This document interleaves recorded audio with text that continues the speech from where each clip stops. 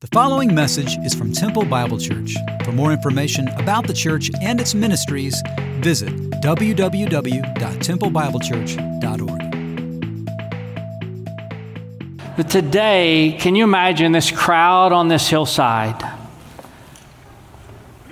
Jesus, the Lord of heaven and earth, who has descended, is saying to them, I'm going to teach you how to pray to my Father and your Father. Here's what this looks like. And it's this beautiful thing because here's the Son of God praying, and you might think, man, he's going to use words I can't use. He's going to say things I would never know how to say. It's going to be this real fancy ordeal. But that's not the case. See, the Pharisees that he's already rebuked, they prayed in an inauthentic way for everyone to see them. And the Gentiles, the pagans, they prayed in sort of a superstitious way with many words. And he's really just going to call people to a simple, authentic, sincere prayer with intentions and affections directed toward God. It's not just a model of what sort of prayers we ought to pray, but really what he's going to reveal is a model for the life that we ought to live together.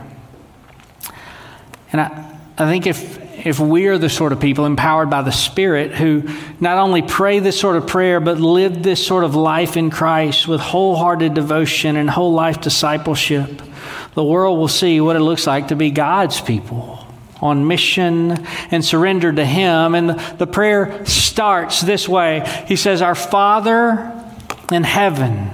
Let's just read the prayer. Our Father in heaven, hallowed be your name. Your kingdom come, your will be done on earth as it is in heaven. Give us this day our daily bread, and forgive us our debts or our sins or our trespasses, as we also have forgiven our debtors. And lead us not into temptation, but deliver us from evil. He starts with our Father.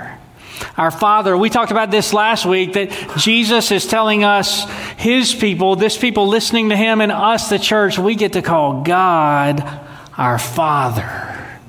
17 times in the sermon, this is how He describes God as Father. He says, Our Father in heaven. And Ryan alluded to our core values, surrender, community, and mission. And I think just right off the bat, you see two of them. Our Father, community, and in heaven, surrender. He says, Our Father. And He never says, pray my Father, but over and over, Our Father in heaven. Give us this day, forgive us our debts, as we have forgiven our debtors. Lead us not into temptation, but deliver us from evil. And what Jesus is teaching this people, even in the first line of the prayer, is that Christianity is a communal faith.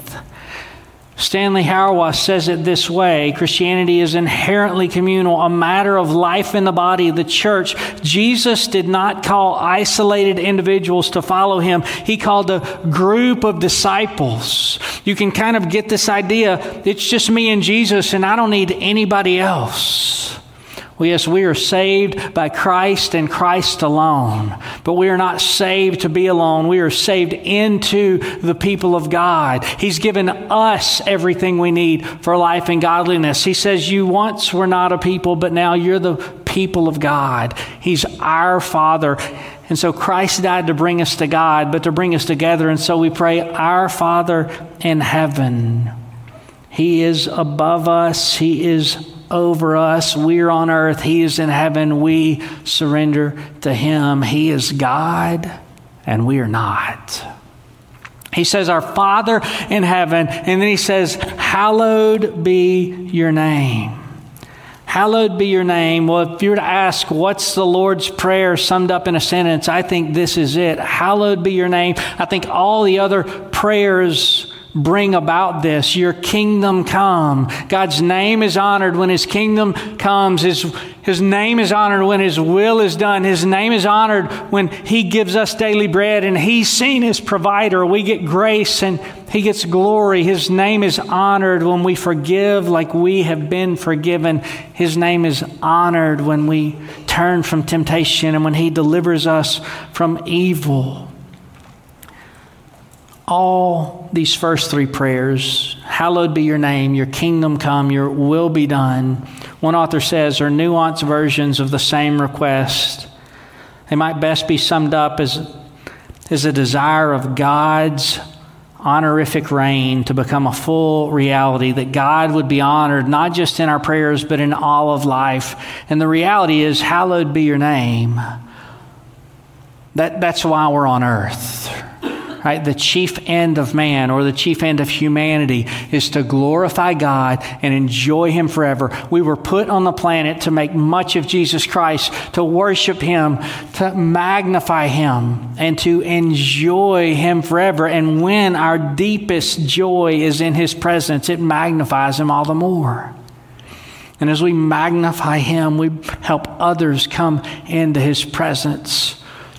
People ask the question of pastors often, but people ask the question all over culture. Desperate to know, what's my purpose in life? There are books, there are podcasts, there are webinars, there are courses you can buy. I can save you lots of time and money. I'm just looking for my purpose in life. Your purpose is to glorify God and enjoy Him forever. Now, we might all have different passions and we might have different gifts. And God uses us in different ways in culture and in the church. And at the same time, our purpose is to glorify Jesus. It's to glorify God and enjoy Him forever. It's everyone's purpose. The problem is we've all sinned and fall short of the glory of God. And we need the salvation that comes in Jesus. He says, our Father in heaven, hallowed be your name. And then He says, your kingdom come, your will be done on earth as it is in heaven. This prayer for His kingdom to come is a prayer that's a prayer of labor. That means there's work for us to do in Christ. It's also a prayer of lampposts, that our lives shine, reminding people of something that is not yet. Well, what does it mean that the kingdom has come? Theologians argue about this, and they've been arguing about it for centuries. I think there's an already and there's a not yet to it that I think is one of the best ways to describe it. There's an already. Mark 1:14, Jesus began to preach, repent, for the kingdom of heaven is at hand. See, the inbreaking of the kingdom came when Jesus Christ came and lived and died and rose from the dead. But the world is profoundly broken, so the kingdom is not fully consummated yet. One day it will come fully. And until then, we labor for Christ to be magnified. We labor for wrongs to be made right in the world. We labor for Jesus to be known and adored. We labor for things that have been broken to be put back together. And as we do, our lives are like lampposts. Maybe like the lamppost in Narnia. There's this lamppost shining. This will show you the way home. That's what our lives are meant to be, empowered by the Spirit in Christ. See, the coming of the kingdom, the hallowing of God's name, the doing of God's will on earth as it is in heaven. John Pennington says they're all one prayer. They look at the end goal of human history. Each refers to the fitting culmination of God's saving work on earth as it is in heaven. And this prayer for your kingdom to come, you could just say it in sort of a rote way that thinks, yes, one day we'll be in heaven and that'll be great. But if you stop and think about why we might ask that. Some of you have children with afflictions, either mental or physical. Some of you just struggle in relationships. Some of you are wrecked with anxiety that you can't control. Some of you lost your husband or your wife this year. Some of you lost brothers and sisters, and mothers and fathers and children and grandchildren who died in Christ. And so when we pray, your kingdom come, we are praying that everything broken will be made right and death itself will be no more. Your kingdom come. And as we pray for it to come, we labor as lampposts to it. We labor with our lives to show people what it looks like to lay our lives down. Your kingdom come and your will be done. Your will be done on earth as it is in heaven. Now, we might say that's a tough one to pray. I want my will. I really want my will to be done. But I think there's something later in the prayer that would remind us we really don't want that. But I think also when Jesus is saying, you pray to the Father, your will be done, he's going to pray that about 1.5 years later. He's going to be in a garden, and his disciples are going to be sleeping. He's been betrayed by one of his friends. And listen, there are already people on their way. They're coming with clubs and swords. They're going to beat him. They're going to mock him. They're going to crucify him. And he says, God, Father, if there's any way for this cup to pass from me, let it be. Not my will, but your will be done. See, the prayer for God's will to be done is a prayer for us to die to ourselves like Jesus died for us. God, I lay down my will. I lay down my rights. Your will be done on earth as it is in heaven. And God, I'm willing to lay myself down for that to happen on earth as it is in heaven. When I was thinking about how to describe this, I really love something that my son Nate said, and I actually didn't know he said it.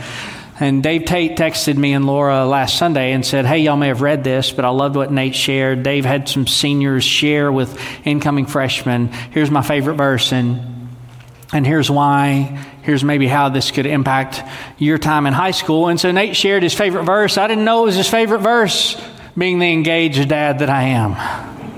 It's Habakkuk 2:14, for the earth will be filled with the knowledge of the glory of the Lord as the waters cover the sea. Well, I knew Nate had said he really loved it when I shared this verse at my daughter's wedding, and the Lord impacted Nate through that, but Nate saw something even far beyond. I love the way he describes this, and what I said at my daughter's wedding to her and her husband is that one day the earth will be filled with the knowledge of the glory of the Lord like the waters cover the sea. But right now, if you live life in Christ together, that part of earth, wherever you are, can be filled with the knowledge of the glory of the Lord. And so Nate just kind of took that and ran with it. And here's what he said last week. He said Habakkuk 2:14 is not a nebulous prayer that the Israelites recited to please God, but it was pointing to the weight of Jesus on the cross and his resurrection and the fact that the earth will be filled with the knowledge of the glory of him. He said, I love the imagery of waters covering up the sea, because waters don't just cover the surface. They fill its depths. Waters are the sea. You can't separate water from the Atlantic. The Atlantic Ocean is the water. And we won't be able to separate the earth from the understanding of the weight and goodness of who God is. So we labor toward his kingdom coming and his will being done until the day that it happens. And one day it's going to happen. The earth will be filled with the knowledge of the glory of the Lord like the waters cover the sea. And God invites us as we pray to join in what he's doing to bring this about. So Jesus says, pray that your kingdom would become and your kingdom would come and your will would be done on earth as it is in heaven. So there are these first three requests. Hallowed be your name, your kingdom come, your will be done on earth as it is in heaven. And they're prayers that are aimed at God, and then there are prayers that are aimed at life and humanity. And so he says next, give us this day our daily bread. Give us this day our daily bread. It's a prayer that trusts Jesus to meet our needs. Well, what is he doing when he tells these people to pray, give us this day our daily bread? I think there are three things that he's doing. And the first thing I think relates to the people that they are. I think he's telling them, you are the Exodus people. You might remember the story of Exodus. God's people are slaves in Egypt for 430 years. A new Pharaoh arises, and he's worse than even all the others, and he brings hardship upon God's people. And they cry out to God, and God sends a deliverer named Moses. And Moses comes to Egypt scared as a deliverer, but he comes nonetheless, and he says to Pharaoh that God says, let my people go that they may worship me in the wilderness. And Pharaoh refuses. God hardens his heart as he refuses. And he says, no, I won't do it. And so God then brings these plagues on Egypt, the last being the death of the firstborn of every Egyptian family. And then Israel begins their journey of Exodus. It begins their journey of escape. And God does this incredible miracle of opening up the waters of the Red Sea, and Israel crosses on dry land, and then the Egyptian army is swallowed up. They're rescued from 430 years of slavery, and right about 43 days later, they're complaining.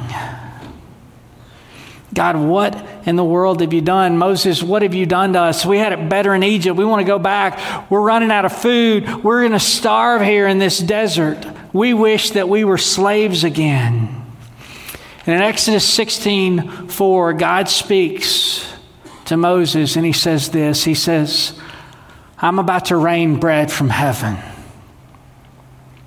And he sends them manna every morning, and not just bread, meat as well. He sends them quail in the evening. And in Exodus 16:6 and 7, he says this, at evening you shall know it was the Lord who brought you out of the land of Egypt, and in the morning you shall see the glory of the Lord. Give us this day our daily bread. Remember, God provides for you in ways that you simply cannot. And know in the evening that He is the Lord.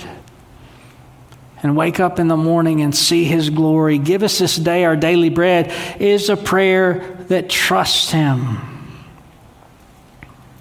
But goodness, isn't that a foreign concept? Give us this day our daily bread. I mean, we've got it, right?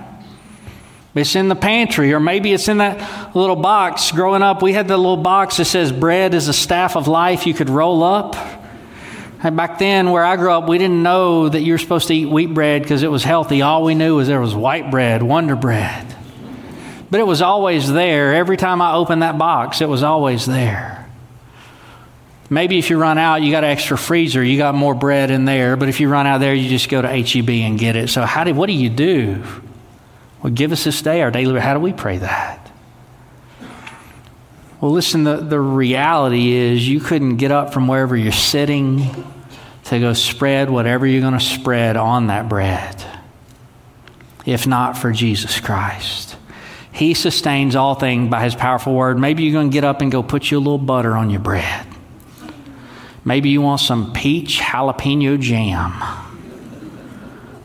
Well, peaches wouldn't exist, and neither would those little peppers if it wasn't for God. And your feet wouldn't move without His sustaining power.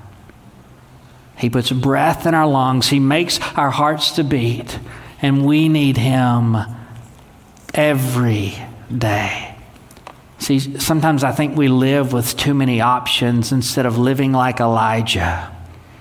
Like the prophets of Baal, we dance and cry out, and we get frustrated when things are not working how we want them to. And Elijah just takes the water and dumps it on the bull and dumps it on the wood and says, God, you are all I got. Every day. Give us this day our daily bread. And then the third thing is this. I just think He's the bread.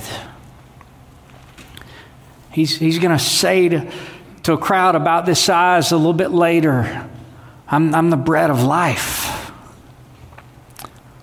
I'm the bread of life. You eat of me, you'll never be hungry again.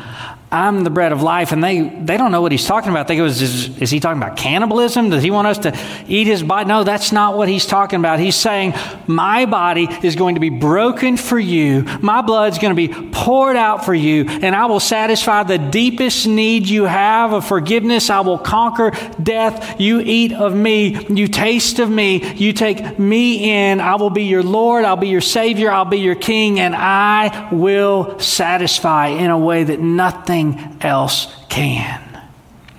So when he says, give us this day our daily bread, he is going to be the daily bread that sustains us. It's not just the bread that saves. He's the bread that sustains.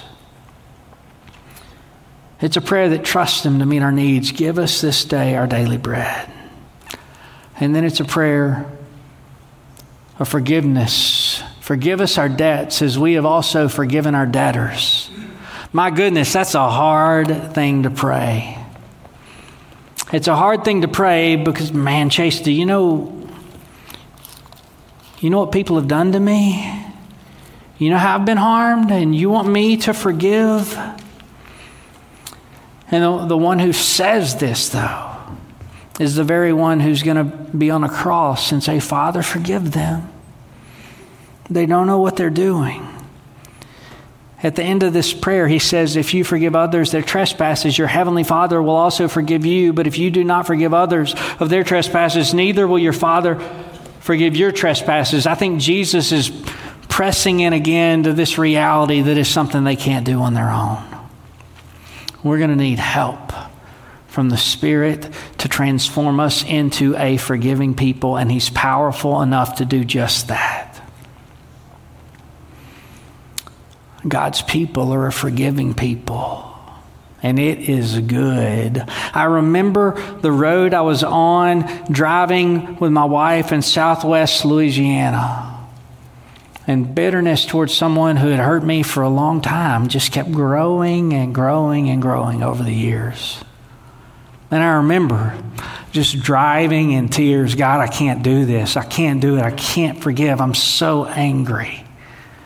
And I can't explain to you why that day was the day that the Spirit of God worked in me to go, no, you're going to release this. You're going to forgive. The person I was upset at didn't even know I was upset. Wasn't doing a thing to them.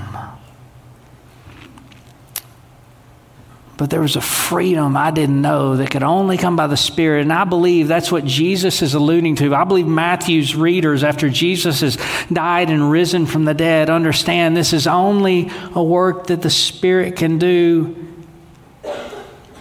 because God's people are a forgiving people, because we follow Jesus. See, in 1 Corinthians 13, when he says, if I speak with the tongues of men and angels but have not love, I'm a loud gong and a clanging cymbal. Well, the sort of love that Jesus has given is this forgiving love. If I'm creedally correct but morally corrupt through unforgiveness, it profits me nothing.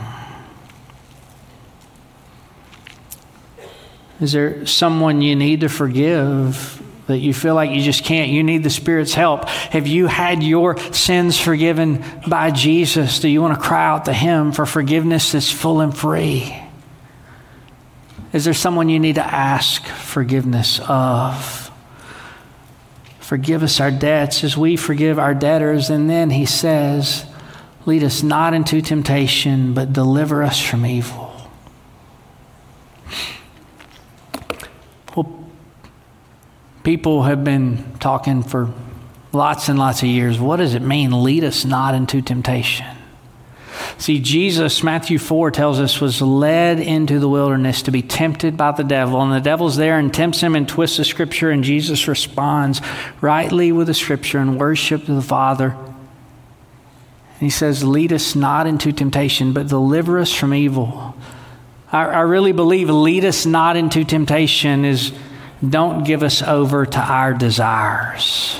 I think it's sort of the same prayer as your will be done, not my will be done. Well, why do I think that? Because James, says this. He says, each person is tempted when he is allured and enticed by his own desire.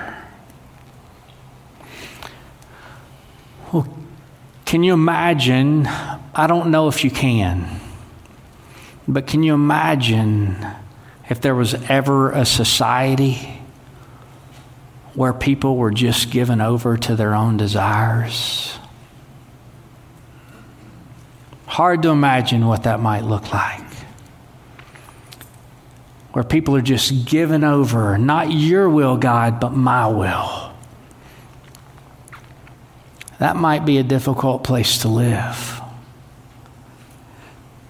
See, the problem is, though, that we see other people living for their desires and we go, yeah, they should not do that. They should live according to God's will, but you know what? I'll be okay. God, just give me what I want.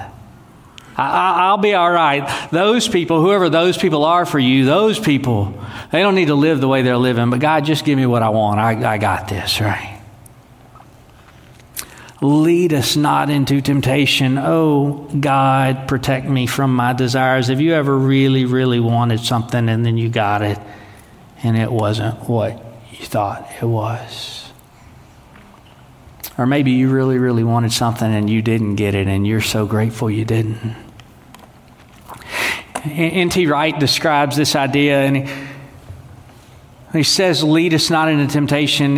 He thinks it's connected to Paul's exhortation in 1 Corinthians 10, where the Israelites didn't trust God and God slew them in the wilderness because of their faithlessness. Well, Wright says, right along with give us this day our daily bread, that Jesus is speaking to this people as the Exodus generation. You're the Exodus generation, therefore trust God to lead you out of your moment of testing, to lead you out of your wilderness without you succumbing to it. Trust Him to deliver you from evil. Lead us not into temptation, but deliver us from evil. Well, when we pray, deliver us from evil, what we tend to think is the evil outside of us. But I think our prayer needs to start that we might be delivered from the evil inside of us. And then, we pray to be delivered from the evil outside of us. And then there's a sense in which this prayer is sort of an end times repetition. Your kingdom come, your will be done. On earth as it is in heaven. Deliver us from evil. God, we long for this day when you deliver us from evil, when your kingdom comes, when your name is hallowed in all the earth, when the knowledge of the glory of the Lord covers the earth like the waters cover the sea. God, deliver us from evil. If I were to just take a moment to say anything to husbands and fathers, it might be this, that maybe the most significant thing that you could do as a pattern in your life is each day just to pray for your kids. God, would your name be known in their life? God, would you bring your kingdom in their life? God, would your will be done in their life? Lord, would you provide for them, and would they know you as provider every day? God, would you make them a forgiving people? Would you forgive their sins and save them? God, would you protect them from temptation, deliver them from evil? Can you imagine what a blessing that would be to children to have been prayed for, something like that every day? Or maybe at night just to grab your wife's hand, and it might just literally be the words of this prayer that you pray. God, would you deliver us from evil? God, would your kingdom come in our family? See, I think this prayer is an Exodus sort of prayer because I think it's the sort of prayer that gets to know who God is. Moses, having led the people out of Egypt, he wanted to see God. He said, I want to see your glory. God said, I won't show you my glory. You can't see my glory and live, but I will tell you my name. And the Lord's backside passed by him, and he proclaimed the name of the Lord. The Lord, a God merciful and gracious, slow to anger, and abounding in steadfast love and faithfulness.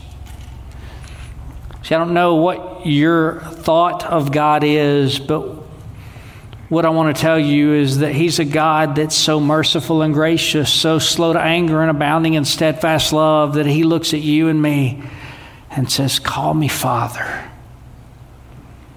I'm going to send my Son so you can call me Father.